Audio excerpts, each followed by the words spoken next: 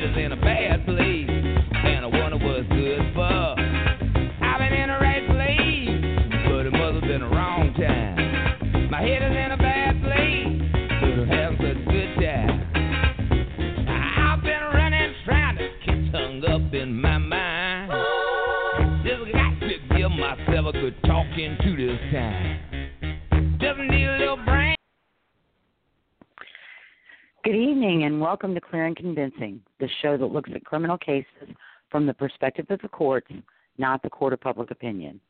We're Lisa O'Brien, podcasting from New Orleans, Louisiana, home of the oldest continuously operating streetcar lines in the United States, and Michael Carnahan from Little Rock, Arkansas, the state where Bobby Bones, country radio personality, and exuberant Dancing with the Stars contestant was born. Thank you for joining us for episode 24, State of Texas versus Kenneth Foster, Jr. On August 14, 1996, Foster, Mauriceo Brown, Julius Steen, and DeWayne Dillard embarked on a series of armed robberies in San Antonio, Texas.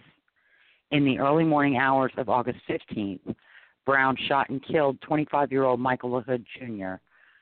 Tonight, we're joined by Nico LaHood, Michael's younger brother. As always, this is a live show and calls are welcome. Our phone number is 347-989-1171. And good evening, Michael and Nico. Good evening, Lisa. I certainly am glad to be here and be speaking about this here tonight. This is definitely going to be an interesting case from what I've read and during my research. One thing I wanted to point out, Bobby Bones was born here, and everybody wants him to run for governor every time there's a governor's race. So that our statutes aren't too high here in Arkansas for who can run for governor. I'd love to see that. He'd be a trip. It would definitely be interesting. But Mr. LaHood's on. Mr. LaHood, how you doing tonight? I'm blessed, Michael. Thank you. So, let me introduce the listeners. Nico LaHood was born in 1972 in San Antonio, Texas. He's the second son of Michael LaHood Sr. and Norma Olivia LaHood. He grew up in San Antonio with his older brother, Michael Jr., and younger brother, Marc. His father, who was an attorney and a former Bexar County judge, often took young Nico to work with him. And as a young man, Nico decided to follow in his father's footsteps, and he earned his Juris Doctorate degree from St. Mary's School of Law in San Antonio. He is a lifelong San Antonio resident. He's finishing up his first term as district attorney in Bexar County in San Antonio, and he's also married and the father of 4 children, Maya, Michael, Leah, and Zader. Welcome again, Mr. LaHood. Thank you, Lisa. I appreciate it. Can you hear me? Can you hear me okay? Oh, yes. You're coming through perfectly. Okay, good. So let's start, before we talk about the case, please just share with us your memories of Michael, your family, growing up. There are a lot of parallels. Your birthday and Marc's birthday are right around my birthday. Oh, really? When is your You're the 16th. Mine's the 14th. Marc's is 12th. And you're the 16th. Correct. And the Mormons have genealogy Mormons have genealogy websites, so I didn't have to do anything nefarious to find that information. And then also, Michael's birthday is the same day as my mother. Oh, wow. Okay. Well, on October 3rd. October 3rd. Correct. Mm-hmm. Correct. And you're 3 boys. I'm from a family of 3 girls. So we're all older than y'all. No, sir. I'm the eldest. However, my mother was a middle child, and my sister is a middle child. So I know your plight. Yeah, you know what they say about the middle kid. I think I fit that bill. But you know, Mike, you know, we grew up, you know, almost 2 years apart. So I didn't even know what it was like to walk this earth without knowing my older brother was in it. And we were close. I think my parents planned that out for us to be, you know, to have children close in age. And my wife and I did similar with our 4 children. And I have to say it was a blessed childhood. I grew up on the south side of San Antonio, which is more of the south side is not more of the affluent side of town. You know, my mom went to a very humble high school and had a very humble home, and she was from Laredo, Texas, and my grandma stayed on the south side. And so my brother and I, we spent a lot of time on the south side with my grandma, and I got to see a very simple side of life, which we were spoiled and had plenty of love, but we didn't have a lot of objects and things in life, which was fine. We didn't know the difference. And so we went through grade school together, high school together. We got in trouble together, did normal stuff, and then of course didn't get along like the normal siblings. But I can't say that it wasn't a blessed life. You know, we're blessed to have 2 parents. They're both still with us. My pop, God willing, will be 82 in January. My mom, her birthday was in August, and they're both still with us. And so it was good. It was a good life. Mike was a very protective, loyal friend to the people that he loved, and very welcoming. There was never a stranger around him. He welcomed. He'd bring people home, and like, man, where'd you get this guy from? And just, I met him at school, and when he was going to college, and he didn't have anywhere to go to eat, so we brought him home, and that was Mike. I mean, he was just very, very warm, very loving, very accepting, and then very protective as well. Yeah. And he was going to law school. No, he had planned to go to law school. He was still in his undergrad. He was doing his undergraduate work. He was planning to go to law school, but he was not actually in law school at the time he passed. Okay. And he had worked with your dad for a while, because your dad's an attorney also in Bexar County and had been a judge. Correct. That's correct.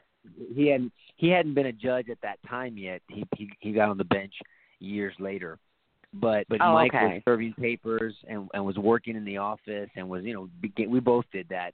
But Mike was doing it more consistently at that time, and he was learning how to run the office and serve papers and kind of file clerk and file papers at the courthouse. So he was every day at the office with my pop. Yeah. That's another parallel, too, because I went into the legal field because my mother was a legal secretary, and she often took us to work with her. And I just loved the law. I loved arguing. I loved reading. So it was the perfect fit for me. Yeah. Well, the law to me is the big equalizer. Theoretically, and I understand that nothing is perfect because it's run by people wrapped in flesh, right, humans. But the law theoretically is the big equalizer. Theoretically, the billionaire should be treated the same as the person who's working for minimum wage. If you break the law, you break the law. Whether you can afford to hire, a better attorney versus a court-appointed or public defender, that's a different issue. But the law itself is designed to treat everyone the same. So I was always fascinated by the law. I was fascinated about litigating for people that couldn't defend themselves or couldn't prosecute for themselves and getting justice. And it was always a fascinating profession for me. And then I saw my pop and the way he was revered by clients and the way he looked at practicing law and representing people. It was a very honorable profession, regardless of what people think of lawyers these days. And a lot of that criticism is well-deserved, unfortunately. But my pop was an old-school lawyer who really cared and spent time with his clients, and that really motivated me to want to go into law. Yeah, that is. It sounds like it. I've met some of those kinds of attorneys over the years too, and they're very rare. That they're more interested in their client and doing the right thing than they are with how much money they can make.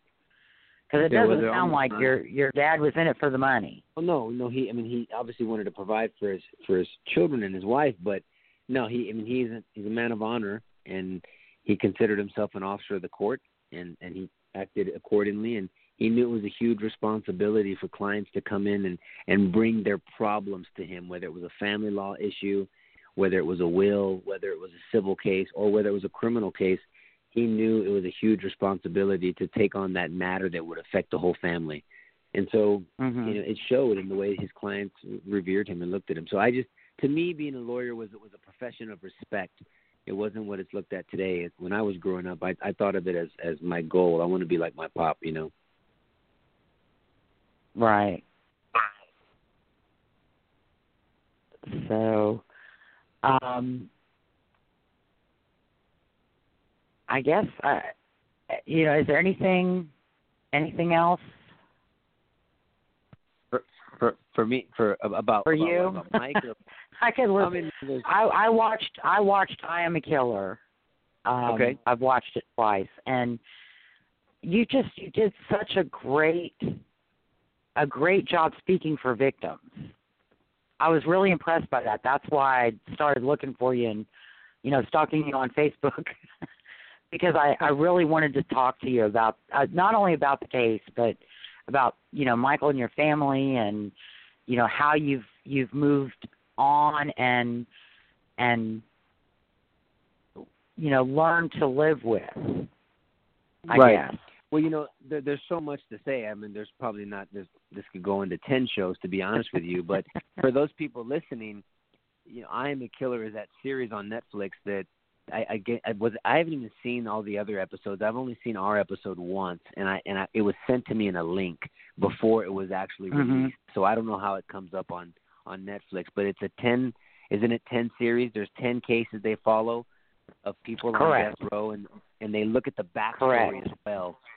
And so we were episode 1 or 2. I'm not sure how it ended up on the series because, like I said, I looked at a link, and I thought it was fascinating. I was very reluctant when they called me. I mean, here's this group from the UK interested in this story and trying to pitch this series to me, and I was very hesitant. We had dealt with a lot back then, a lot of misinformation, a lot of not only were we victimized by what happened to my brother, but then, these special interest groups that are not pursuing truth and justice, they almost victimize a family again because they try to switch roles on who's really been victimized, whether it's the offender or the perpetrator, or the family that actually was affected. And so I was very arm length with these people reaching out to me from the UK, and so I vetted them out. I spent 3 or 4 times on the phone with them, 30 minutes to an hour at a time, really asking them how they're going to proceed with this series. I'm not going to help you put together another BS story out there that's not accurate and not truthful. And then they were asking me questions, and so we were really vetting each other out. And at some point, Lisa, I felt, and for me, as a man of faith, I prayed about it, and I felt comfortable moving forward. They had shown interest in really wanting to get the truth out there, not taking a side, not taking a position, not trying to advocate for anybody, but just present the evidence, let people talk from different perspectives, and then the chips fall where they fall, right? And so I got that feeling, and I thought they did a fair job in doing that. I know it's hard with the limited time they have, and it's such a big story, but I thought they did a fair job. And so I was pleased that finally there was an avenue on a grander scale to get the truth out there, because back when we were dealing with it after my brother passed, we dealt with so much deception and so many people in special interest groups that had an agenda, and it wasn't justice. Correct.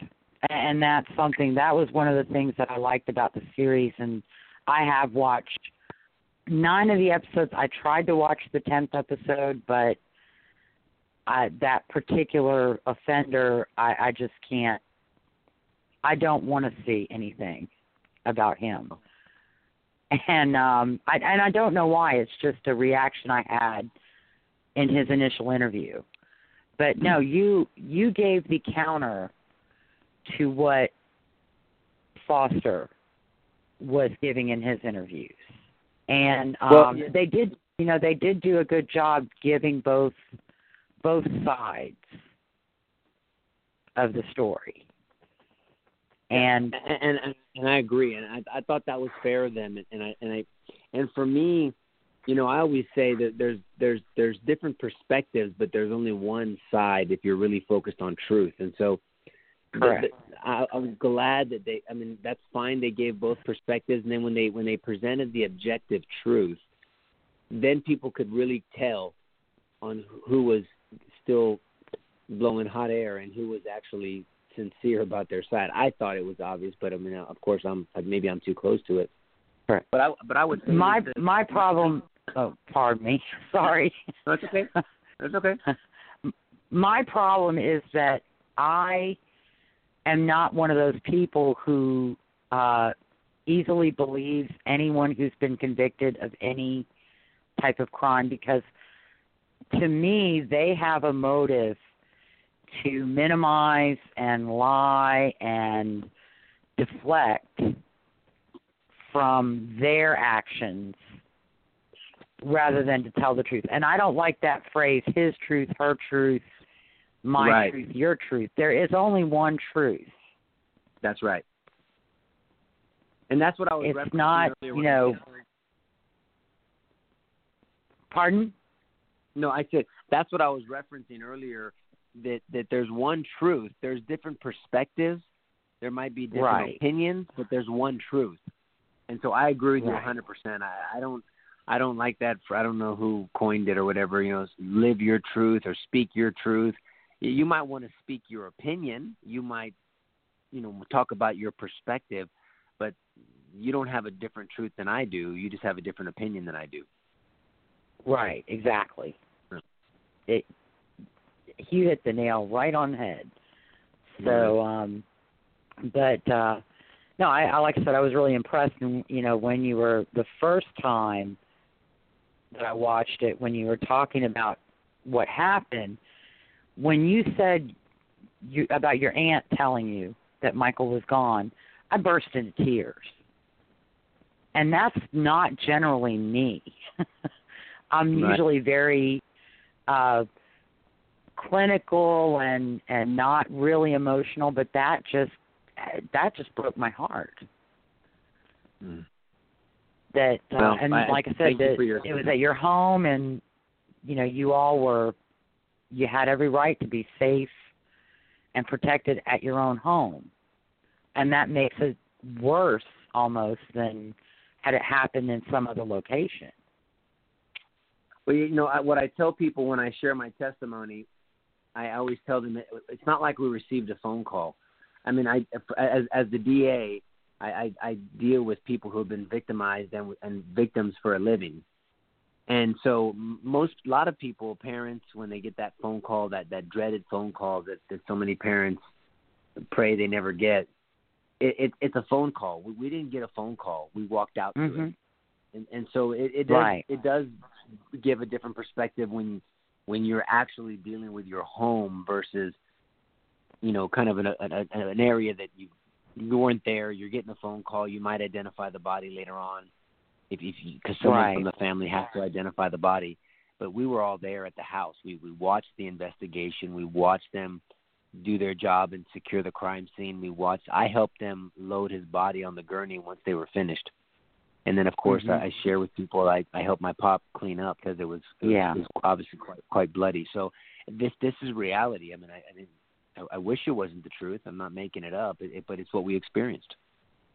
And like I said, that probably is what touched me more, was that your family's in the house, and then within a second or two, you have to deal with that, and then the aftermath is all there. It's not like I said, it's not like it happened at a shopping center where you could not drive by it, so you'd never have to see it Right. again. I mean, you lived there. Right. Now, did your family move away from the house? No, my parents actually still live there. Okay. Yeah, my parents. I tried to suggest for them to move, but no, they actually still live there today. Right. Well, that's where they raised the three of you. Right. And so That's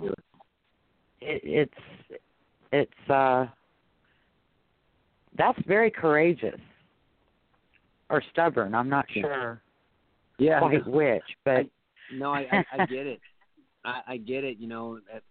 There's a very specific story behind that. My pop wasn't sure if they were going to move. My younger brother and I still lived with them there at the time, and one of my pop's clients, who was a I guess we'll say it in a nice way, a high maintenance client. Let's just say it that way. And so he just kept hounding my pop after Mike passed that he wanted to talk to my pop, and even though my pop he had to get back to work within a couple of weeks. No one was going to take care of his family. He had a tremendous friends that offered their help, but they're his clients. He's running his own practice. He wasn't part of the firm; it was his firm, and so he had to get back to work. Well, he wasn't in the mood to deal with a difficult or high maintenance client at that time, and so he was gonna avoid him and say, "Look, I'm not available." And this individual was very persistent to talk to my pop. And so the secretary went back there and said, "Mr. LaHood, we'll call him Ray. Ray really needs to talk to you. He said he's going to wait as long as it takes. I mean, it has nothing to do with anything about the law or his case." And so it intrigued my pop. He called him back. He said, "Mr. LaHood," and he was in tears. And this is a kind of a rough, tough guy. He was in tears because I'm not trying to step out of bounds. I don't know what to say or how to say this, but I had a dream about Mike. And he was happy. He was driving a car, and he drove by me, and then he knocked on my back door and he said, "Ray, please tell my pop to light a candle where my head laid, and that I'm fine." And and in tears, Ray is telling my pop this, and he goes, I had to tell you, and I couldn't hold it any longer. I talked to my wife, and she said, "You need to go tell Mr. LaHood." And I'll tell you, Lisa, for about a week, my pop had a white candle where Mike's head lay. And ever since then, it brought him peace. It brought him peace, and I think he changed his mind. That was the moment he changed, or the event or the experience that changed his mind, and he decided not to sell the house after all. That's amazing. Yeah. Crazy as it might sound, that was a message from your brother.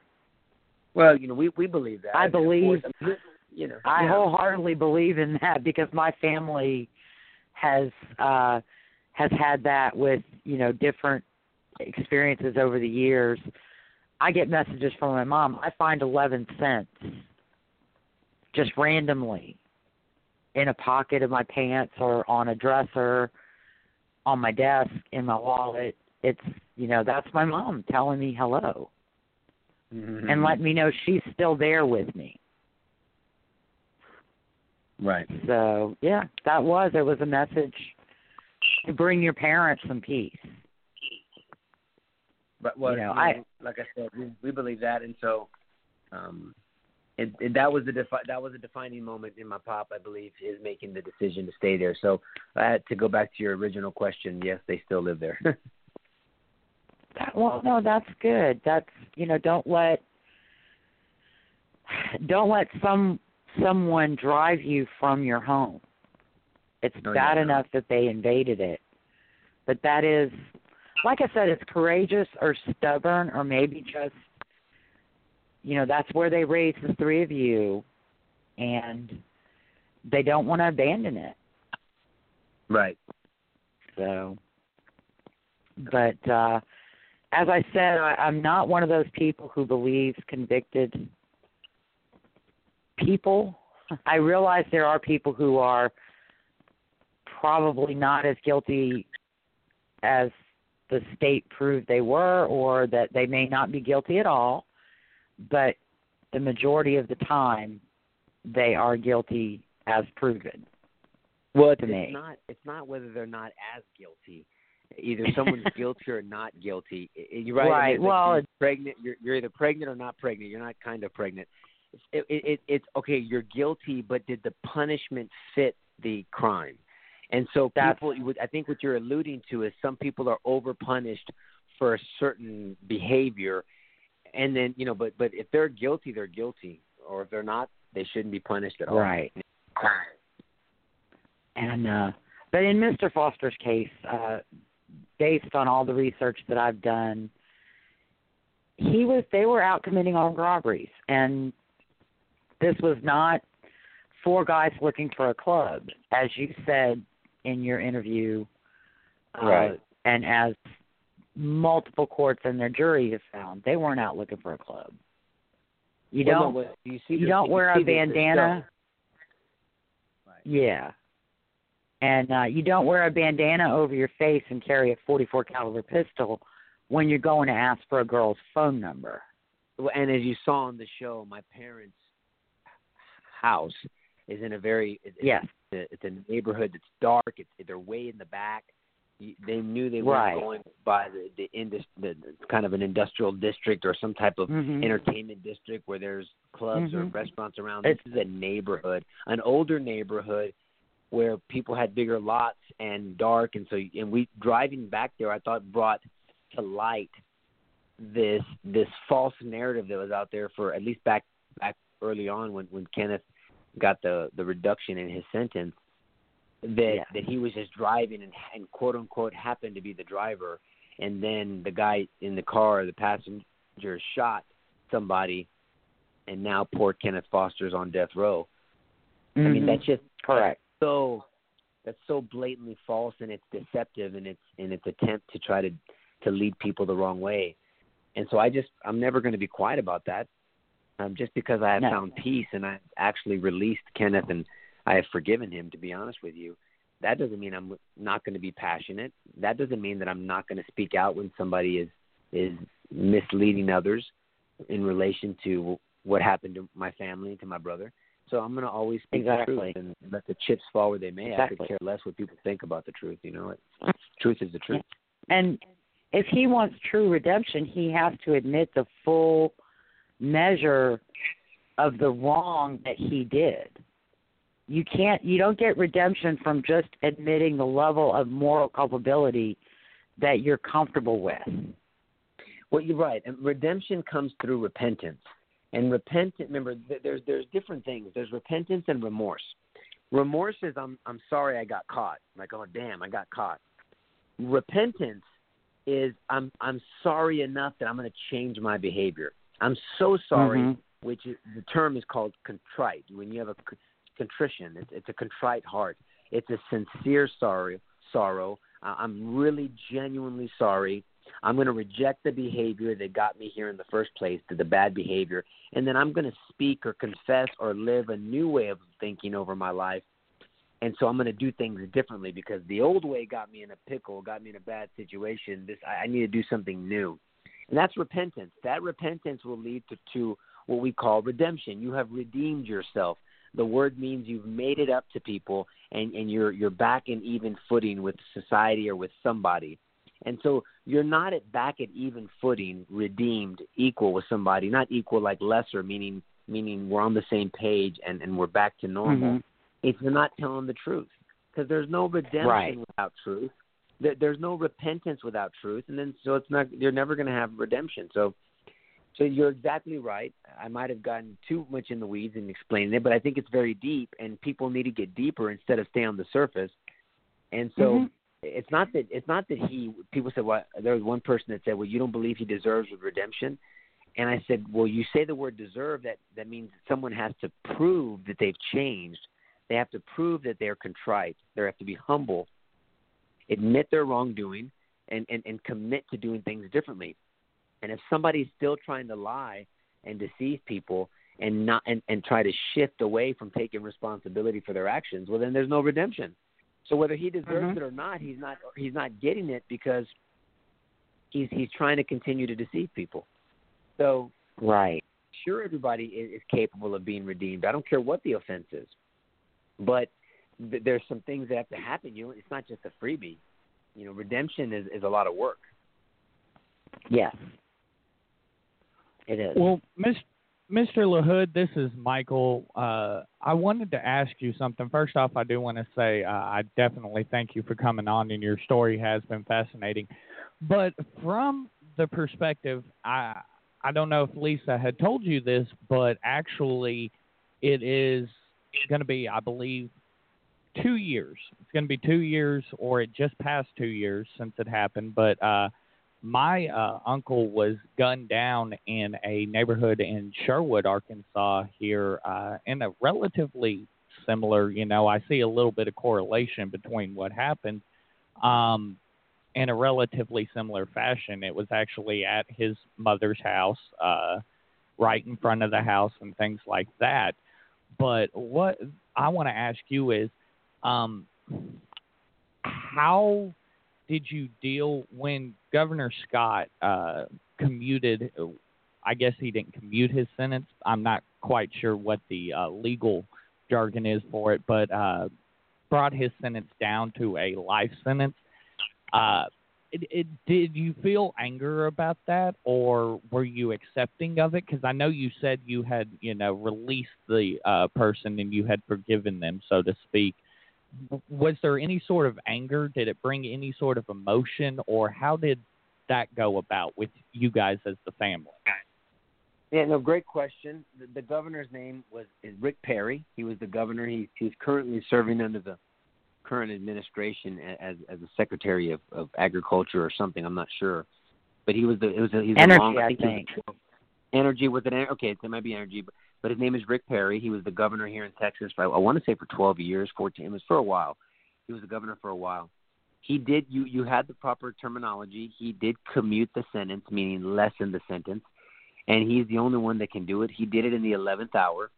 He did it without calling us, without consulting with us, and people can have a different opinion on whether he should have called or consulted with us before. But after he made that decision, after the lack of a phone call, after the disrespect to our family, in my opinion, he didn't even meet up with us to, whether I like it or not, to say, look, this is why I did it. I'm sorry you're not taking it well. It definitely wasn't anything personal, but here's my logic, here's my thinking, right or wrong.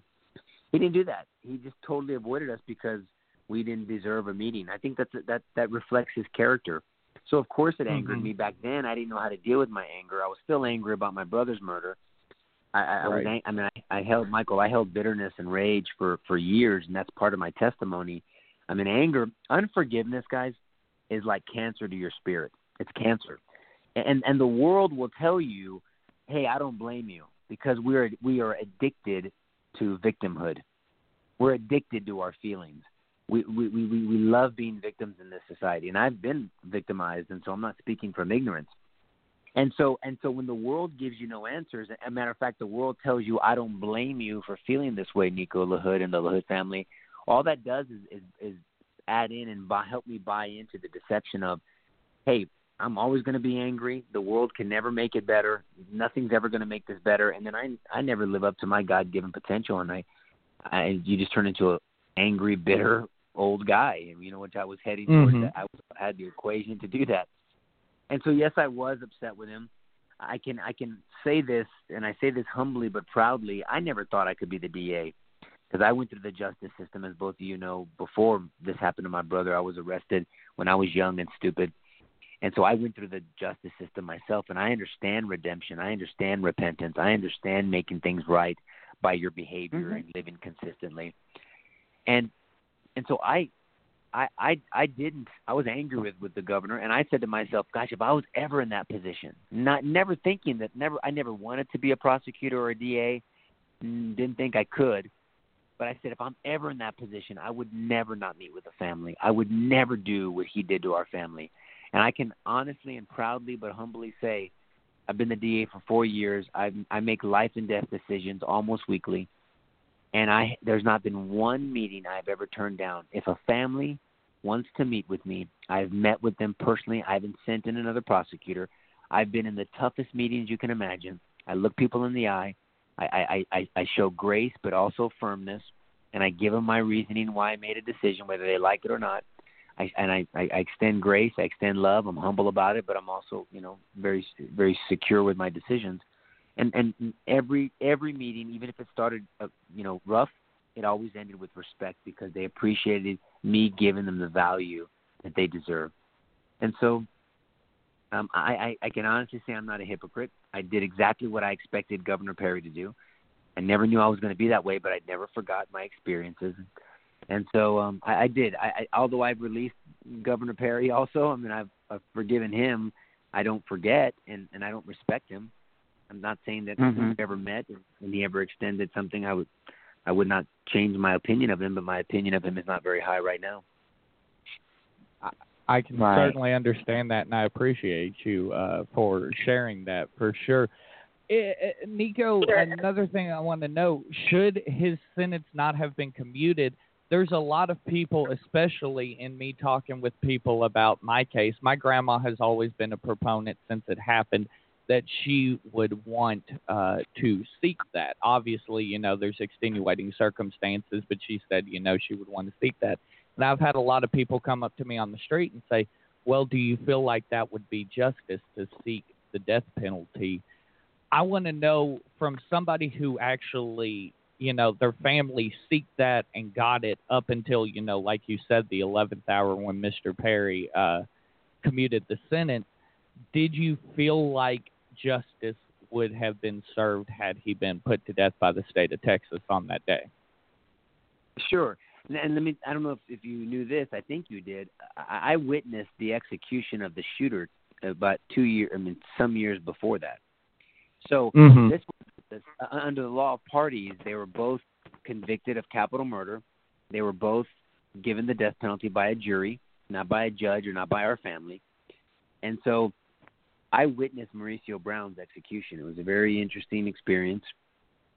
I heard the mom next door. I heard her collapse.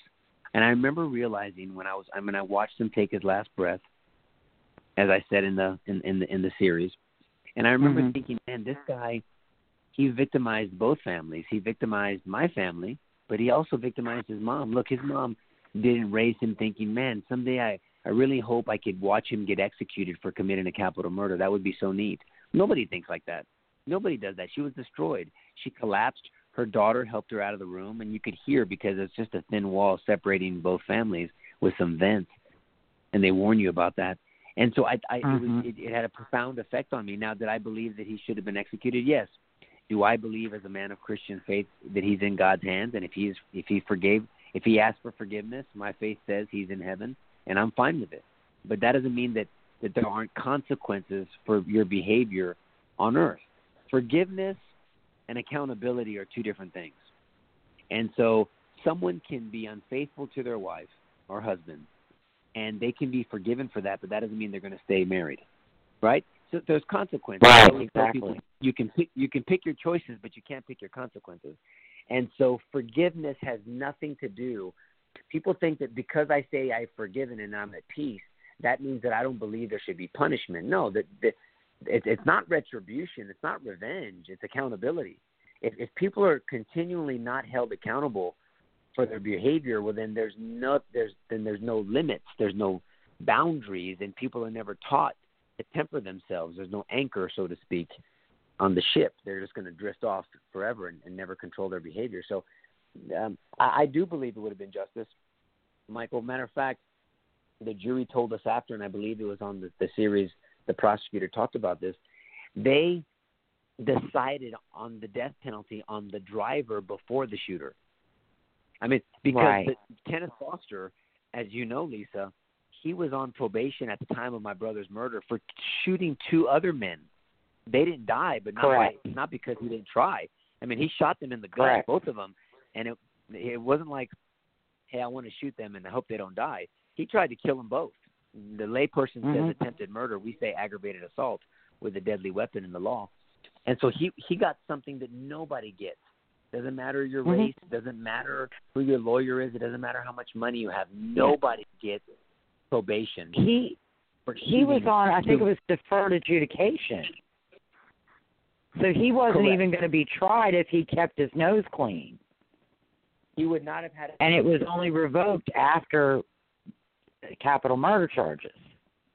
You're spot on. That's the thing. I'm telling you, I've never heard it before since I've been DA ever. When I was a defense attorney, no one has ever. I've never heard of someone being on deferred adjudication. That's a special type of probation that says that if you keep your nose clean and you do everything you're supposed to do, then you're not going to have a conviction on your record. You will not be convicted of a crime that you're.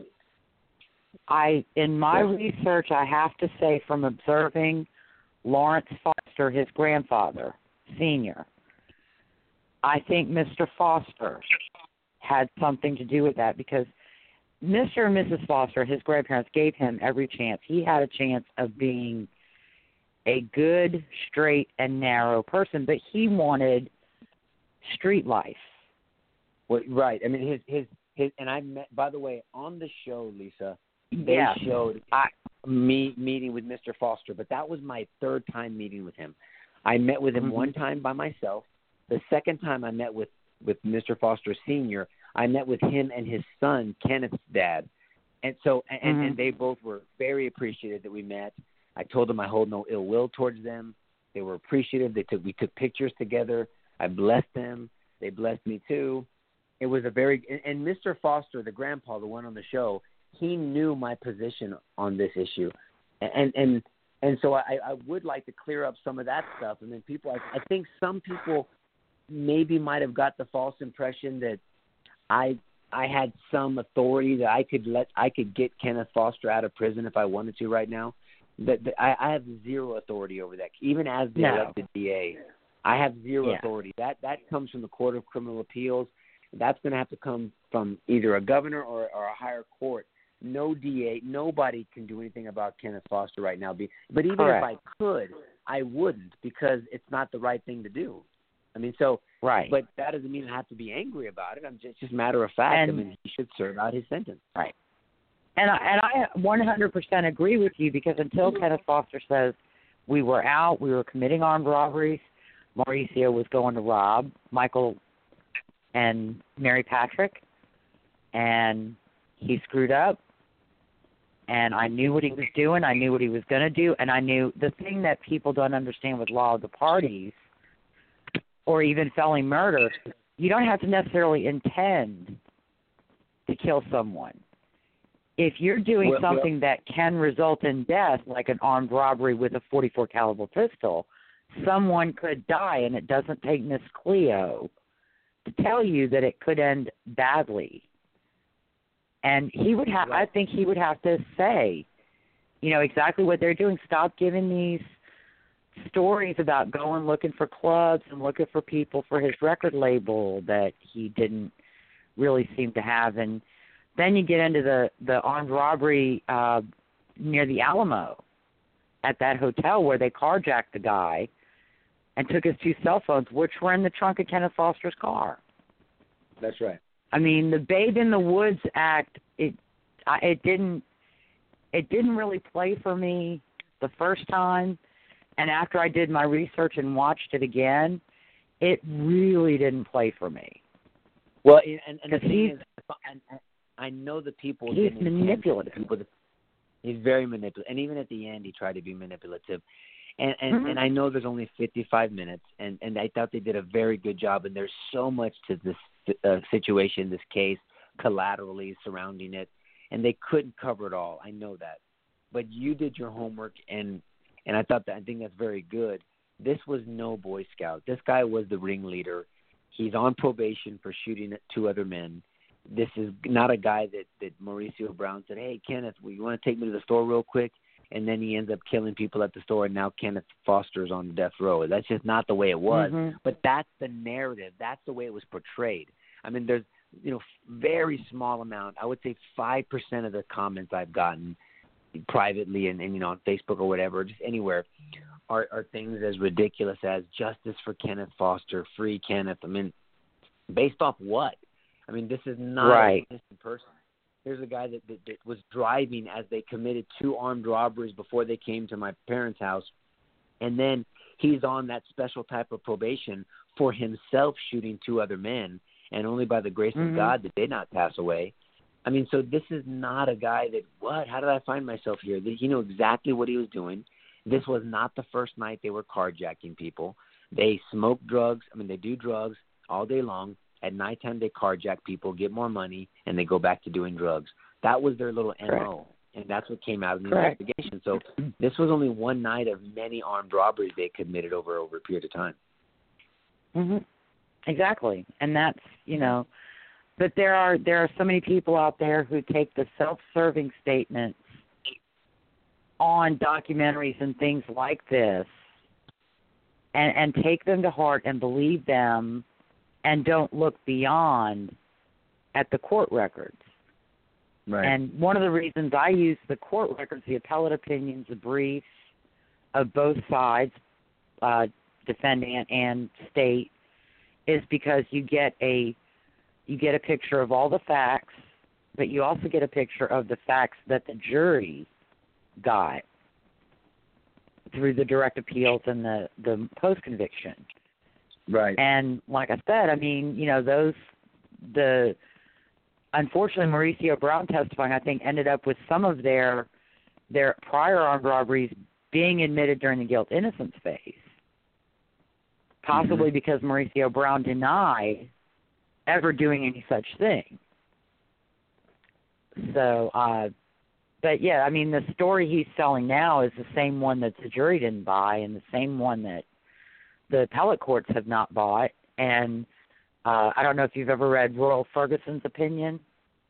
Even though he granted relief on the sentencing issue, he was very critical of Foster's claims that they were just out driving around and DeWayne Dillard directed them to drive into your neighborhood and, they weren't following Mary Patrick's car. Right. So, yeah. Yeah. Well, like I said, anybody that does an objective view or review of the facts of this case, I think gets to the same place that anybody else would, and that's that this person is manipulative. This is not an innocent person. Whether someone supports the death penalty or not for the law of parties, that's another discussion, and I think it's appropriate under the law of parties. People don't understand what the law of parties really means and how it plays out. They just think, well, wait a minute, you're not the one that pulled the trigger. Why should you be punished as if you pulled the trigger? And they really don't think it out critically, and I take the time to explain it to them, And I love your explanation to Lawrence Foster was great. Because you told him, there are people out there that manipulate other people to go do crimes. Those people that do the manipulation should suffer the consequences as well as the people. And we're going to be discussing law of parties and felony murder rule next week. Okay. And I would love to have you back. Well, to talk about those. Felony murder in Texas is the loss of life occurs during the commission of a felony, obviously not intended. Capital murder deals with certain crimes committed to in certain situations. You're dealing with murdering two people in the same incident, murdering a police officer, murdering a child under 10, committing a murder in the act of a certain enumerated felony, armed robbery, sexual assault, kidnapping, things of this nature. And so the law of parties, the way I really hit it home and make people understand it is like 9/11, Bin Laden. He didn't fly the planes. He didn't pass out the box cutters. He didn't teach anyone to fly the planes. He didn't coordinate anything. He just took credit for the group that actually did all that behavior. And under the law of parties thinking, President Bush at the time, he exacted the death penalty on Bin Laden without due process. He said, we are going to bring who's ever responsible for this to justice, dead or alive. Right. 93 or 94% of Americans were okay with it. Why? Because they felt victimized. So the law of parties in Texas says that if you encourage, or further a crime, encourage, or further, then you are held responsible as if you committed the crime. No different than a mafia boss that gets held responsible for the 19 murders of their soldiers, because they're the ones that directed it, they encouraged, they furthered it, and they're responsible for the group that brought it out to fruition. So it's really not that difficult, but it goes against certain people's sensibilities when they're arguing for an agenda, and it's usually special interest groups that make a big issue about it. Correct. And like I said, the distinction, they didn't kill anybody, but for their actions, nobody would have died. Right. You know. Right. That's always one of my counters. If Kenneth Hood had told them, no, we're not following that car tonight, and kept going straight when Mary Patrick turned left, your brother would be alive. Correct. That's absolutely. So that's, you know, that's how I look at it on a lot of these cases. If you're out two guys committing armed robberies and one of them has a gun, it's substantially certain that someone could die. Right, absolutely. Because a gun inflicts serious harm. Right, we've had situations where someone didn't know there was a gun. They said we were trying to rob people with a stun gun or with a shocker or with just this or that or it was unloaded. I unloaded it, and there's all kinds of scenarios. But when someone is using a loaded weapon in those type of scenarios with that type of emotion and that type of high risk situation, there's a good chance, good likelihood that someone could, and it's foreseeable that someone could lose their life. You're held just as responsible. It's no different than the lookout person that says, hey, hurry up, someone's coming, shoot that guy, we can't have any witnesses. Well, if you didn't pull the trigger, you're still held accountable for it because under the law of parties, you furthered, encouraged, or helped out the actual crime. So it really makes more sense. More people agree with it than they care to admit. But it's got to be in specific circumstances, of course. I mean, you don't just throw out the law of parties willy-nilly and try to fit a circle in a square. It's got to fit the facts of the case. And we look at all those things when we're analyzing the law of parties. We're not irresponsible with it. Right. And, in this case, he shared in the proceeds. He drove to the robberies. He drove away from the robberies.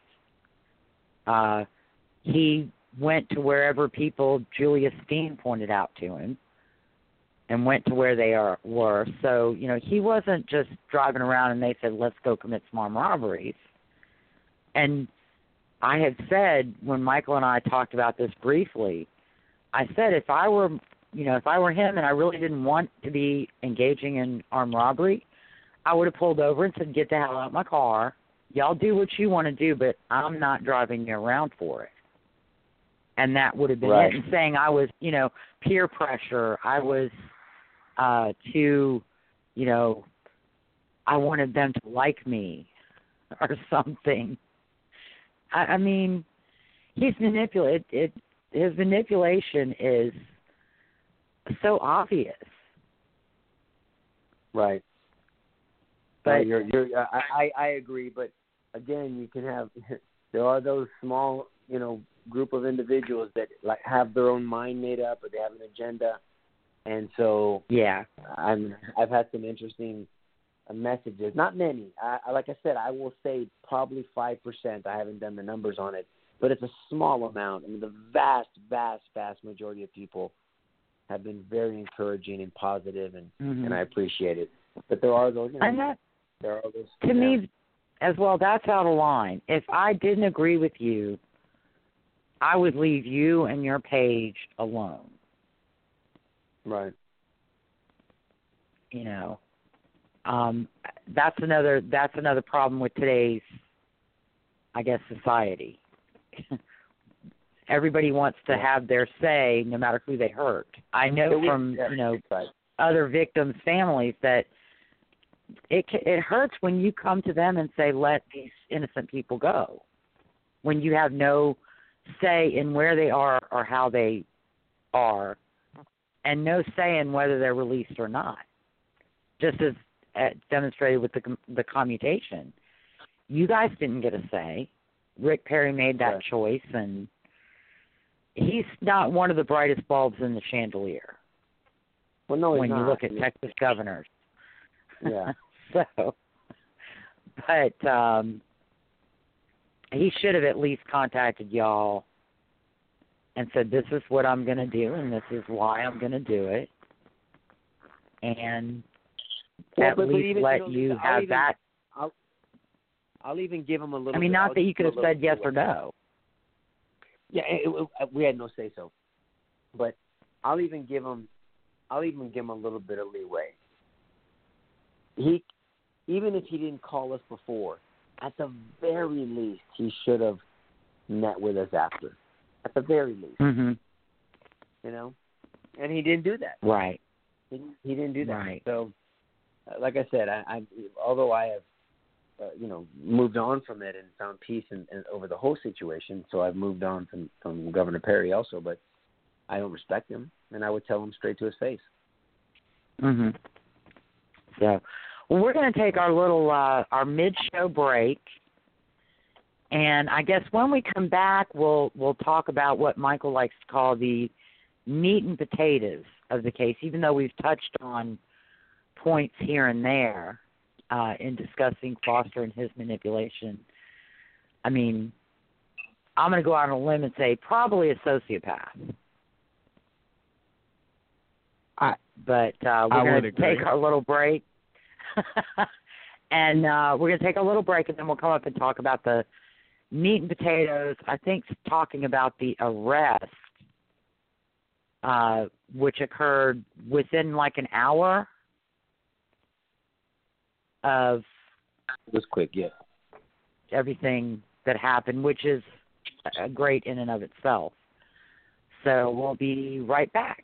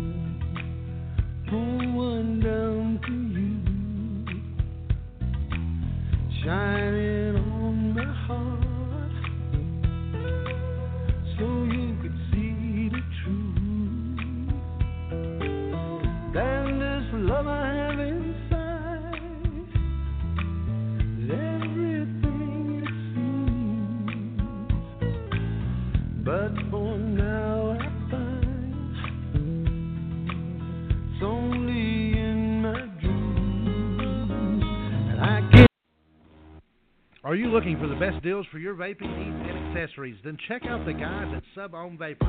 With daily specials on a wide selection of mods and juices, they will surely become your one-stop shop. Ray and the guys at Sub-Ohm Vapors, located at 6929 JFK Boulevard, Suite C in North Little Rock, Arkansas, want to see you. Join them on Facebook, Twitter, Instagram, but more importantly, visit the store or call 501-392-6487. Sub-Ohm Vapors. Vape it like you built it.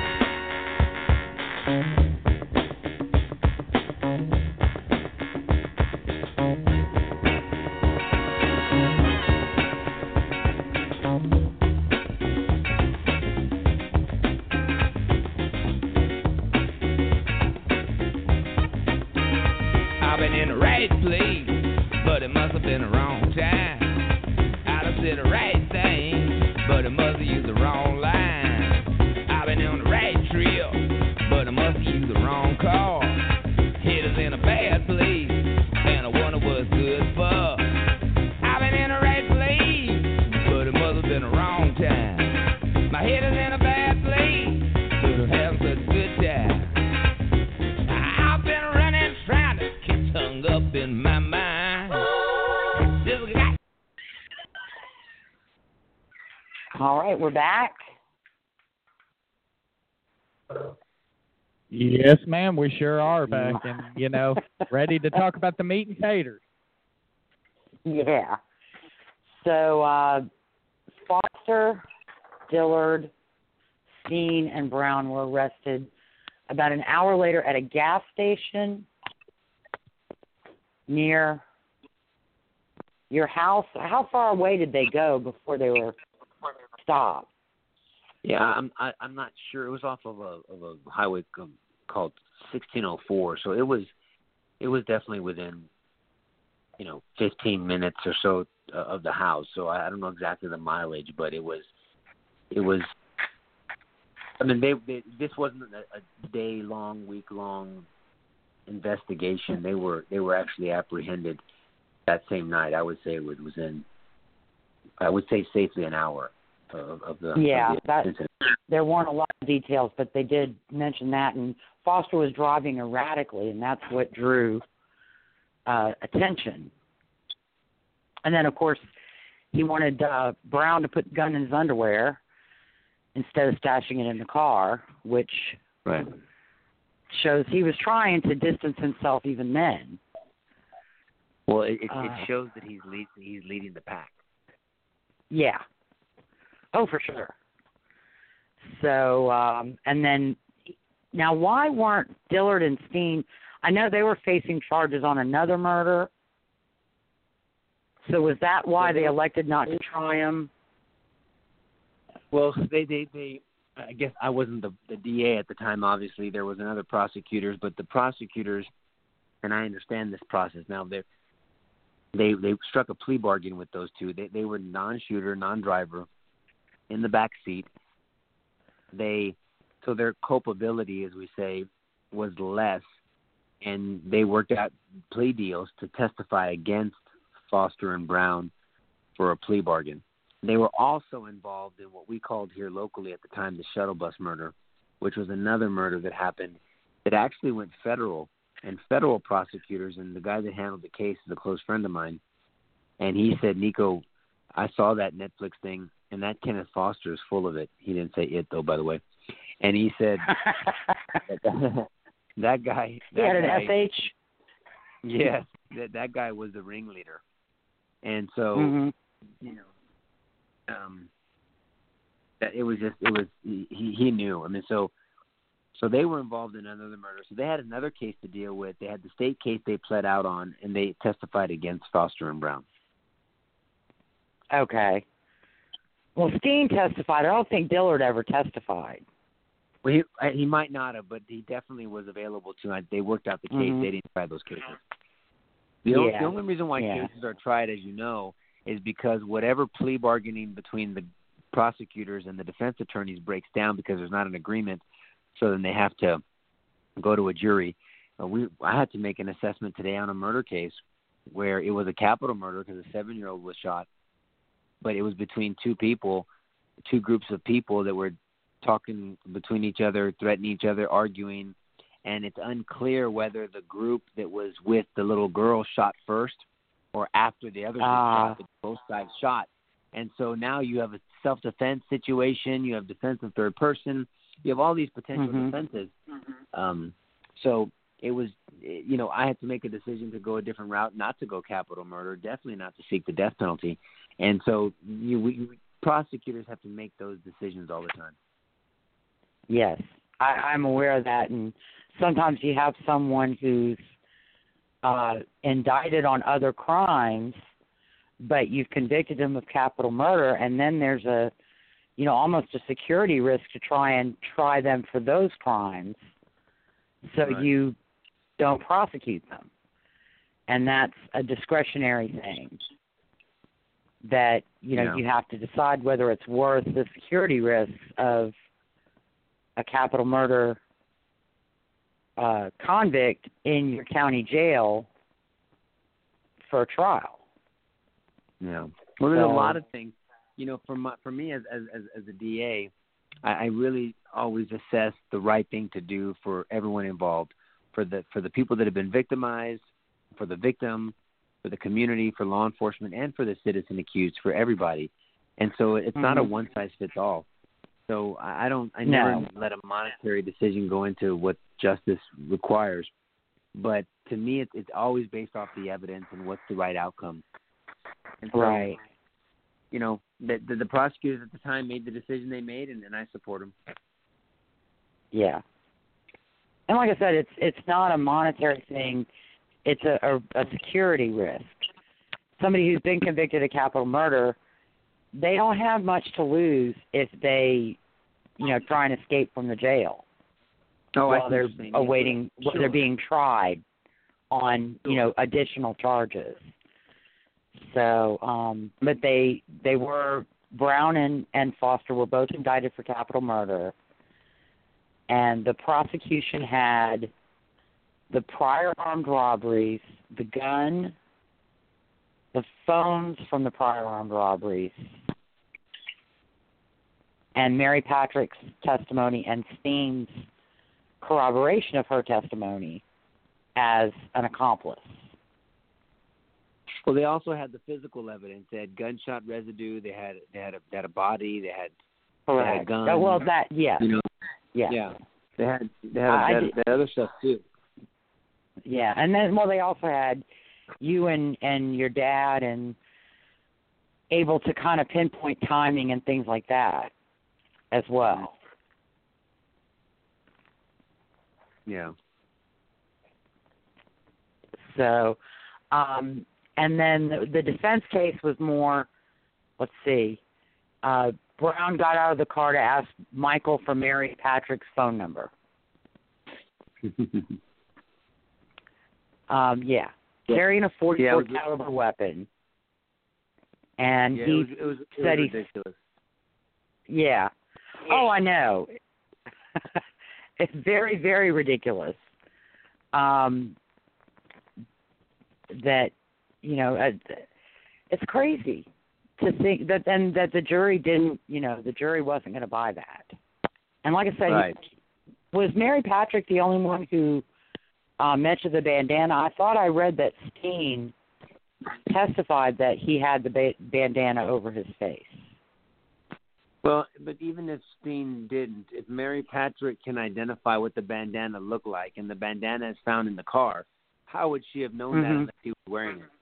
I mean, so there's right. other ways to get to the same result, So we didn't. I mean, they didn't need Steen to. I mean, it helps, but the fact that she knows what the bandana looks like, how would she know that unless, number one, she was in the car, which she wasn't, or he came out wearing it? Correct. So, and I've just gotten a message from Chris with your office. I think he needs you to contact him. So I really appreciate your time. If you'd like to come back next week, shoot me a message on Facebook. Have Chris text me, because I would love to have you talk about law of parties, felony murder, and those situations where it becomes capital murder, or it's just life in prison, or something less than that. And every state might have different statutes. Correct. But I can definitely talk to you about Texas and generally. But yeah, I'll have Chris. Maybe you can communicate with Chris. And I was wondering, I kept feeling my phone vibrating. Maybe that's him trying to get a hold of me. So that was, yes. So anyway, thank you again. Thank you so much for sharing your story. And this has been a great, awesome show. And it's only been an hour. Right. So time has already flown by. Well, thank you very much, and like I said, I'm sorry that I'm being pulled away, but I will. I'm happy to organize another time to come back. Oh, great! Absolutely. Thank you so much. You have a great night. Thank you both. Take care. Thank you very much. Bye-bye. Bye. Thank you. And that was Mr. LaHood, who is the district attorney now in Texas. I mean, that's definitely.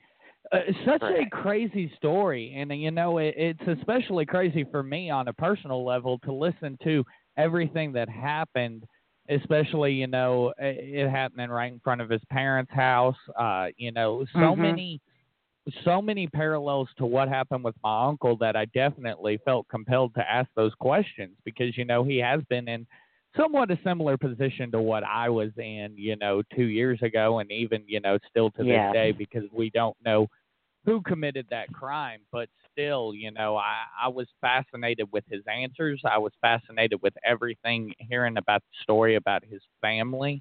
So I definitely look forward to hearing from him again.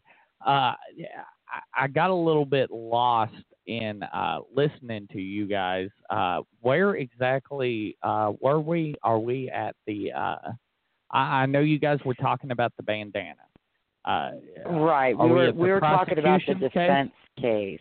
Oh, well, we kind of summarized the prosecution case because, I mean, they had the gun, they had Michael's body, they had Nico and his dad, who basically were ear witnesses. They had an eyewitness, Mary Patrick, who was a young lady who was with Michael. They were returning home after having dinner with a friend. Or they were returning to LaHood's house. Mary was with him. And they pulled up to the house. Foster and these other guys followed them on this circuitous route into this completely residential area of San Antonio. Right. And they followed them. Mary Patrick and Michael pulled into the LaHood driveway because the houses are set back. They've got big yards. The driveway is long. It goes up a slope, and then you have a carport. And it's like 80 feet from the carport to the street. Right. And they followed them. They passed the house, turned around at a dead end, and came back. Mary Patrick wondered who was following them because, Foster had the brights on. And so she was at the end of the driveway when they drove by. Right. And she wanted to see if she knew who these people were. She didn't. She turned to go back up the driveway. The car pulled away and then backed up. Mauriceo Brown got out carrying a .44 caliber pistol with a bandana over his face. Mm-hmm. Walked up to Michael. Michael told Mary to get in the house. So he was doing everything he could to, protect her. And Mauriceo Brown pointed the gun at him in the face and demanded his wallet, car keys, and money. Right. And Michael said, she's got the keys. And then Mary Patrick heard a bang. And Michael died instantly. So, and again, go ahead. There's no way that you can see those facts as anything but armed robbery. Right, absolutely. And unless you're Kenneth Foster Jr. and you want to say, hey, we were just out looking for guys to sign to my record label. Right, and Mauriceo Brown was getting out to go ask for Mary Patrick's phone number. Or he was getting out because Michael shot the bird at him, which I wasn't even going to go into that part because that's just ridiculous. So, but yeah, Foster, I thought I told you about I'm a Killer on Netflix and Kenneth Foster. I'm not sure you haven't had a chance to watch it. Yeah, I was about to say, this last week's kind of been hectic. I've been doing my research when I can. Yeah. So, but anyway, the defense case was that Mauriceo Brown wasn't trying to rob Michael. He was just going to ask Michael for Mary's phone number. Okay, well, this is another thing that makes no sense to me. If a guy and a girl are together, you're a man. Would you go to the guy and ask the guy for that girl's phone number? By any stretch of the imagination? That would be a no. Okay, thank you. So, that Brown claimed that he saw a gun in Michael's belt or a holster, and he heard a click like a 9mm. Right. And that's why he shot Michael. Now, Michael's not found with a gun. Michael wasn't carrying a gun. But Really? you know, if you've ever watched Cops, you've seen the stories that some of these people come up with. And yeah, live of course. TV. When they're caught dead to rights, but they come up with a story. And yeah, of course. The jury did not buy the story. They're never doing anything wrong, and right. They're just being harassed and all that good stuff. Right. And right. as we said, they were caught probably around an hour later. Foster was driving erratically, and they were pulled over. And in the car, they find the gun, they find the bandana, they find the 4 guys stoned to the gills. The prosecutor says stoned to the bone, but I say gills because I'm from Louisiana. And they have, like I said, they have this history of armed robberies, and Kenneth Foster was on deferred adjudication for a prior shooting not long before Michael's murder. So the jury did not buy the explanation. They didn't buy the defense's case. And so both Foster and Brown were convicted. It's absolutely ridiculous if you could buy that case. But let's talk about the penalty phase. Was it a rather quick process? I would imagine I would probably come back rather quickly. The trial and the penalty phase were very quick. I don't have the exact dates, but I think the trial and penalty phase was all within like late April or early May. They were convicted and sentenced in early May. And they were both sentenced to death. Brown was sentenced to death as the shooter. Foster was sentenced to death under law of the parties, which says as the driver in these armed robberies, he's as culpable legally for the death of Michael LaHood as Mauriceo Brown. Absolutely, as he should be. In this case, I completely agree with Mr. LaHood in that, you're just as culpable. If you don't actively try to say, hey, no, don't do this, you're being stupid, etc., you're just as culpable as the person who pulled the trigger, in my opinion. This kind of goes back to what we were talking about, with the murder for hire thing. You're not actively trying to stop it. So I'm pretty sure that you knew what they were doing. You didn't actively try to stop it, so then you're just as responsible. You didn't do anything to prevent the crime from being committed, and in some cases, let's be honest, I look at it this way, you almost helped it by not stepping in. Mm-hmm. And Foster, as we said, Foster was the one driving. Julius Steen was spotting victims.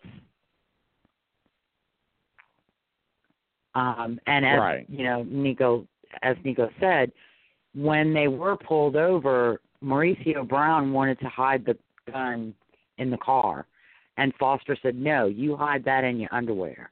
Don't hide it in my car." Right. Which Mauriceo Brown didn't do. He wrapped it in the bandana and put it under the driver's seat of the car, because Brown and Dillard were in the back seat, and Steen was in the front seat. So, like I said, under that, there's no way you can't see that as an attempted armed robbery in which Michael LaHood died. And when you're committing armed robberies with a pistol, the odds of somebody dying are like 90-10, especially when the pistol's pointed at the person's head. Right. And they'd committed 2 armed robberies earlier in the evening, and either one of those could have resulted in a death because Mauriceo Brown was pointing the pistol at the victims' heads. They robbed a waitress who was by herself, and then they robbed a man and 2 women who were outside like a mini mall. So they were going around looking for easy prey. Right. Absolutely.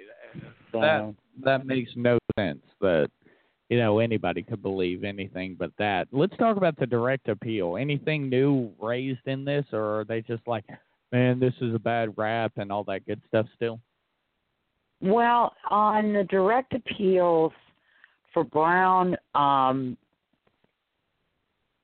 of the issues, Brown didn't really have any issues that he could raise. Although they did raise issues because Foster and Brown were tried together. And I think they both challenged that. They challenged the district attorney limited their cross-examination of Mary Patrick. Right. Because they wanted to go into areas that were not relevant. And the Court of Criminal Appeals and later the habeas and post-conviction courts ruled that, the judge has every right to control the admission of evidence in a trial. And what they sought to admit was not proper. So, right, absolutely. You can't go off in left field when questioning somebody, especially. I mean, that's just common sense to me. Well, I think a lot of defense attorneys think that it should be no holds barred, and that anywhere they want to go. And if you watched any of the Jodi Arias trial, even Dalia DiPolito's trial, they wanted to go into things that just weren't relevant. But the aim of the defense is to deflect as much attention away from the prosecution's case as they can. And so if they can attack the credibility of a witness with something insignificant, then, that's what they're going to do. Right, and absolutely. So, and then on direct appeal, Foster challenged the sufficiency of the evidence against him under law of the parties, because his claim was he didn't know that they were committing armed robberies, and Mauriceo Brown was not trying to rob Michael LaHood because he said he wasn't trying to rob Michael LaHood. Right, of course. And if I say it, I'm not doing it. Yeah, both of their sentences and convictions were affirmed on direct appeal. Okay, so then you go to the post conviction, correct?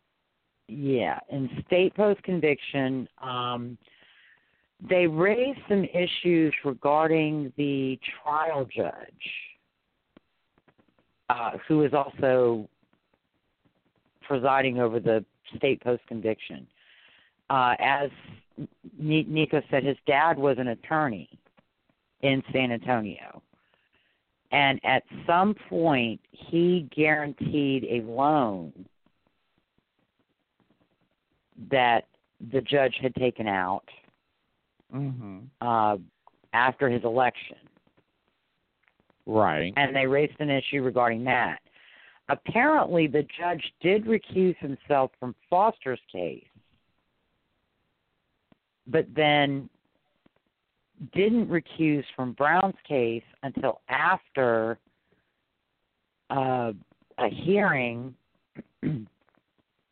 and negative comments from the defense attorney raised the judge's blood pressure, and the judge in open court berated the attorney for those statements in the media. Right. Right. After that, this was after hearings had been held and testimony had been taken on Mauriceo Brown's state post-conviction writ. So after that happened, the judge decided to recuse himself. The judge who took his place did not grant the defense request to start from square one and hold all the hearings over again and take all the testimony again. He rendered his opinion based on the record from the hearings held before the prior judge. Okay. And so they challenged, Mauriceo Brown challenged that, and the Texas Court of Criminal Appeals denied relief to both of them on their state post-conviction. And so, unfortunately, the writs and the opinions and the trial records aren't available online. So I can only cobble together what they challenged in federal court. right. So am I reading this correctly? Do they get a kind of a little small victory in federal court on the habeas? On Kenneth Foster got a small victory in federal habeas at the district court level. Judge Royal Ferguson, while he wrote a scathing opinion about Foster's actual innocence claims and some of his challenges to trial court evidence and limitations of cross-examination of Mary Patrick and those things, he did ultimately grant relief on sentencing based on law of parties, because it was his opinion that 3 U.S. Supreme Court cases entitled Foster to relief on the sentencing issue. Right, right. And it was a small, brief victory because the Fifth Circuit Court of Appeal, first, due to the fact that the rulings that the judge applied, he was applying them retroactively because they didn't exist at the time Kenneth Foster was tried and sentenced. Okay. So that's kind of it in a nutshell. And there was a lot of talk about the findings that the judge felt should have been made by the jury. Mm-hmm. Those findings being made by the Court of Criminal Appeals was acceptable, even under the law as it existed at the time. Right, right. So what was the reaction to Mauriceo Brown's actual execution that went through? Well, as Nico said, he and his brother Marc attended, and it was July of 2006. In the weeks prior to the execution, Mauriceo Brown did petition for DNA testing. Mm-hmm. Mauriceo Brown claimed that he had been threatened by Foster, Steen, and Dillard to take the fall for Michael LaHood's murder, and that Dillard was the one who actually killed Michael. That request for DNA testing was denied. They also, when that didn't work, they kind of went back to he was not robbing Michael LaHood, and the state didn't prove he was robbing Michael LaHood. Right. And most of their challenges were in the media with the easy audience.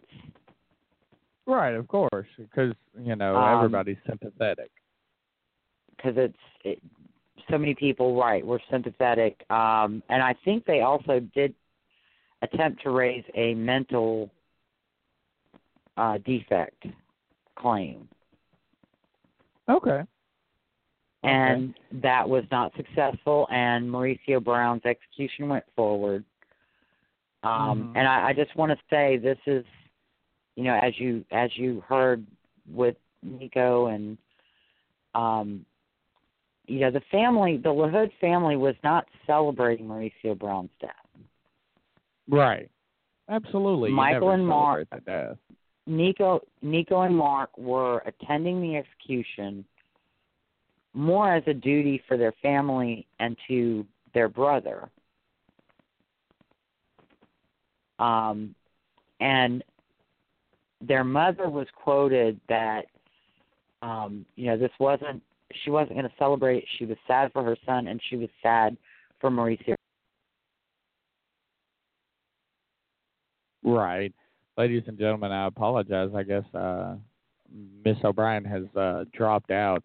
But as she was saying before her phone dropped out, she was saying, it's a situation where the victim's family, they never celebrate the execution. They, it's almost a situation like that isn't revered by any stretch of the imagination. It's just one of those things that unfortunately happens. You heard Mr. LaHood earlier in the first hour say that, it was looked at as just justice finally prevailing in this case. So I definitely hazard to think what happened there. As we await Miss O'Brien, the next thing that happened in the line of events here was an execution date was set for Mr. Foster, and then the 2007 clemency was actually taken care of. There was a request, and then, of course, Governor Perry went ahead and commuted the sentence.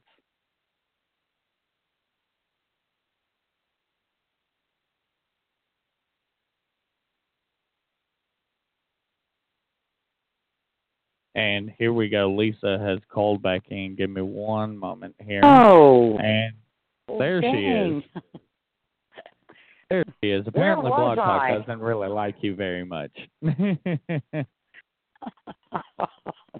That darn English woman. So, but as Nico said, the families were victims. Mauriceo Brown's family believed he was innocent. They believed he wasn't trying to rob anybody. They believed somebody else was responsible, and so they were not happy. And I feel bad for them, but there still has to be justice.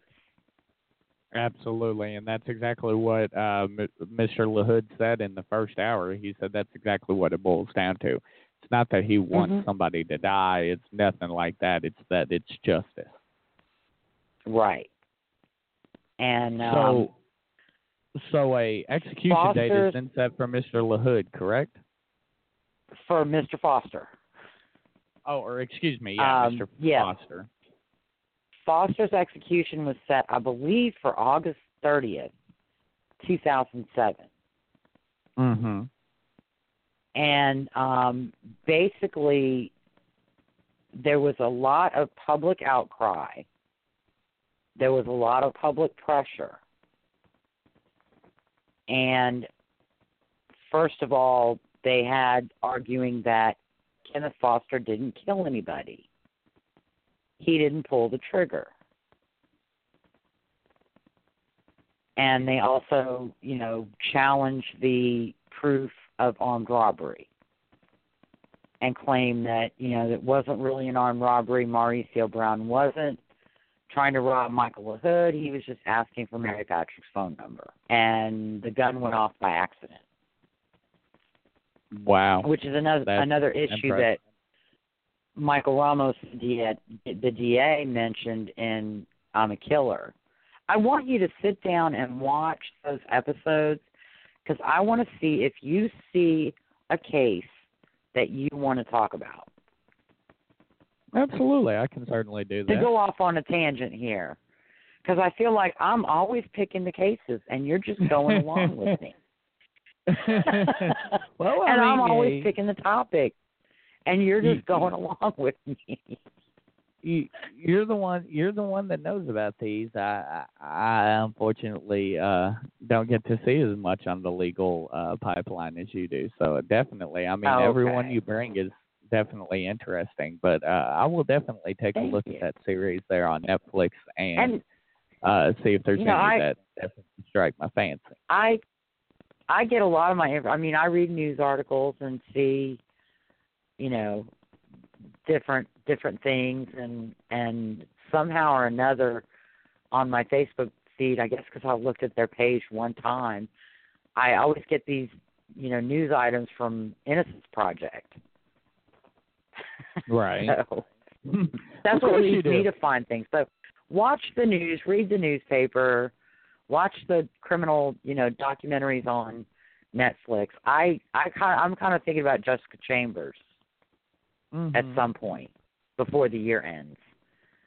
So anyway, but a lot of pressure was put on the governor, and I understand Nico LaHood's disdain for Rick Perry, and I hold an equal amount of disdain. But I believe that his problem was he was under so much pressure publicly from the media and special interest groups, as Mr. LaHood referred to them, that he just didn't think to contact the LaHood family. And again, there was a lot of controversy because Kenneth Foster didn't pull the trigger. And so to a lot of people, him being executed was not equitable and fair. Right. And so Rick Perry did what I think a lot of politicians do when they're stuck between a rock and a hard place. When the Board of Pardon and Paroles, voted to grant clemency, he just caved and did what, went along or approved their vote of clemency. It wasn't really him. They recommended clemency. Well, and I will point out, I definitely did, lose a lot of respect for Governor Perry after hearing Mr. LaHood's story tonight. As far as that goes, I think that's completely despicable the way he handled that. The same thing happened with the Moores and Terry Hobbs with Eccles Baldwin and Miss Kelly. The day before the hearing in Jonesboro, where the Alford pleas were going to be entered, Ellington met with them in Mike Allen's office at the Crittenden County Sheriff's Office and said, hey, okay, we worked out this deal and this is what's going to happen. And they weren't given any say. And unfortunately, I think it demonstrates one of the problems with the criminal justice system. The victims don't have a voice, and there's a limit as to what their rights are. True. Some states have enacted very comprehensive victims' rights statutes, and they have advocates and liaisons who are with the family throughout the entire pretrial, trial, and sentencing process. But that's generally where the support ends. Right. And so they're not there to guide the family through the appellate process, post-conviction process, or executive process of parole, probation, or clemency. And that is a problem, and that's where Nico and his family fell through the cracks, is because there was nobody there in Governor Perry's office who would say, hey, we have to call the LaHoods. Right. And I think that's the difference between the situation you mentioned with the West Memphis Three and the Rick Perry case, or Mr. LaHood's case, is the fact that I think Mr. LaHood would have been fine with just, hey, this is what's going on, not just, blindsided by the whole situation. Correct. And because it was granted, I think Perry granted clemency 3 hours before the execution, so more likely than not, Marc and Nico had traveled to Huntsville. Right. And were in the witness area waiting to be taken across the road to the area where the execution would be carried out, where the witnesses would view it. Right, absolutely. So I can understand. And like I said, I think part of the problem is it should have occurred to Governor Perry on his own, no doubt about it. But I think part of the problem is there was nobody there to say, hey, at least, let's call Michael LaHood in San Antonio. Because the Mr. and Mrs. LaHood, the parents, did not attend. Right. So, but again, I agree. Governor Perry should have called them and said, the boards voted. I feel that that's what I should, accept their recommendation and grant clemency because he didn't shoot anybody. Right. And he's still going to be sentenced to life in prison. So and he's still going to have to serve. Yeah. And speaking of that, there's still people are still, for whatever reason, working to overturn even that aspect of it, correct? Correct. Wow. Now, he doesn't have any, and that's another thing, and I should have reminded you last week and told you to make time and watch it. Mm-hmm. And I apologize for that, because I dropped the ball on that one. Because I think if you'd been able to watch I'm a Killer, you would see, what's going on. Foster does not have anything official. He doesn't have anything filed in court, federal or state. But, his argument is, I didn't kill anybody. This wasn't an armed robbery. Mauriceo Brown was a class clown. He was asking for a girl's phone number. That's all this was. So I should not be serving life in prison. And in I'm a Killer, he talks about his death sentence. I was sentenced to death. That's not fair. Well, you're not sentenced to death anymore. Now you're sentenced to life in prison. And in Texas, life in prison only means you do 40 years. Right. So he's eligible for parole in 2038. Wow. And that's probably that's probably something that sticks in the craw of Mr. LaHood a little bit. Well, I can tell you that he's not going to get parole if he goes in there and denies participating in any armed robberies, denies this was an armed robbery attempt, denies, anything more than a casual acquaintance with Brown, Dillard, and Steen. He's not going to get parole. Because, like redemption, to get parole, you have to admit what you did. Right. And you have to admit the truth of what you did, not the version that serves you best, because it makes you seem innocent of your charges. Right, that makes sense. So, but I feel bad for, his grandparents. He had a hard life. No doubt about it. His parents were drug addicts. He was exposed to violence and criminal conduct at a very young age. Mm-hmm. He was exposed to drug use at a very young age. But his grandfather and his grandmother were not, they were upstanding citizens in San Antonio. Right. And they brought him to live with them.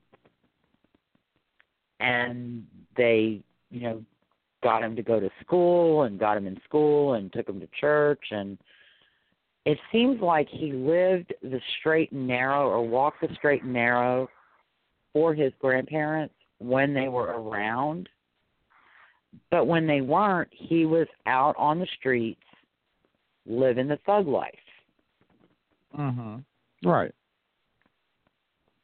And more likely than not, when he got in trouble, he told his grandparents, it wasn't me, it was a mistake, I didn't do it, and they believed him. And the sad part with I'm a Killer is, Mr. Foster, the grandfather, thinks that Nico LaHood can wave a magic wand and open the prison doors and Kenneth Foster's going to walk free.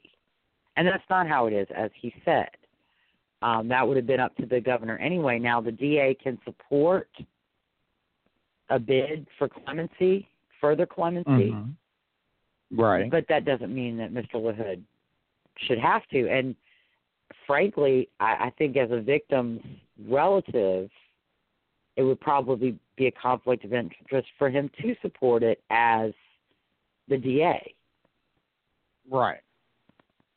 So, but again, Nico explained to Mr. Foster that he believed that, Kenneth Foster needed to do his time, serve his sentence, and whatever happens, he'll be fine with it. But he's not going to advocate for Kenneth Foster. Right. And Mr. Foster seemed to accept that very graciously. He's a very courtly, gracious Southern gentleman, Mr. Foster. And, he really doesn't believe that the child he practically raised could be involved in taking another person's life. And he doesn't want to believe it. And that's his right. But, unfortunately, the facts do not, the truth does not help Kenneth Foster. Right, absolutely not. Absolutely not. But Lisa, we're pretty much ready to put a bow on this one. Tell us what we're gonna talk about next week, and let's get everything ready. And if I have any homework, go ahead and let me know now. Oh my goodness. Well, we're going to be talking about law of the parties and felony murder rule, which are basically law of the party states that a person who instigates a crime or an accomplice to a crime can be held legally culpable for the full extent of the crime, even if they didn't directly participate. So someone who arranges her husband's murder can be guilty of capital murder even though she did not pull the trigger herself. And felony murder rule states that a person who commits certain felonies, kidnapping, rape, burglary, armed robbery, is legally culpable for any death that occurs, even where there's no specific act against the victim or an intent to cause the victim's death. So say you're burglarizing a house, you come out of a room, and the homeowner sees you, freaks out, has a heart attack, drops dead. You can be guilty of murder, not necessarily capital murder, but murder. Right. Even though you didn't touch them, you didn't do anything to them. But, they're 80 years old and they have a heart condition, and seeing a strange person in their house frighten them and cause them to have a heart attack. That's probably an oversimplified explanation, but, that's off the cuff. So hopefully, like I said, Nico will be able to join us, and I hope whatever situation he had to step away for. I hope everything's worked out and well for him. And yes, absolutely. So, but we look forward. Hopefully, he'll be able to join us next week. He's a great guest.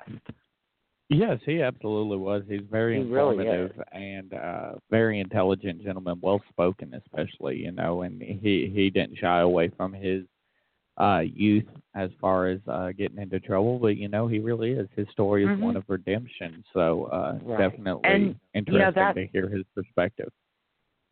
Something I was going to say, but then I wanted to let you get your question in. That's the difference between Nico LaHood and Kenneth Foster. Nico LaHood admits to what he did. He took the consequences for what he did, and then he didn't do it anymore. And he changed his life and changed his behavior and changed his outlook. And what kind of amazes me a little bit is that even after the tragedy that happened with his brother, which could have thrown him back, onto the wrong road, that, he rose above that and kept on the right path to become who he is today. I mean, he's a father. He has 4 kids. He has, he's still with his parents. He still has a good relationship with his parents, with his brother. They're still very close, and it's amazing.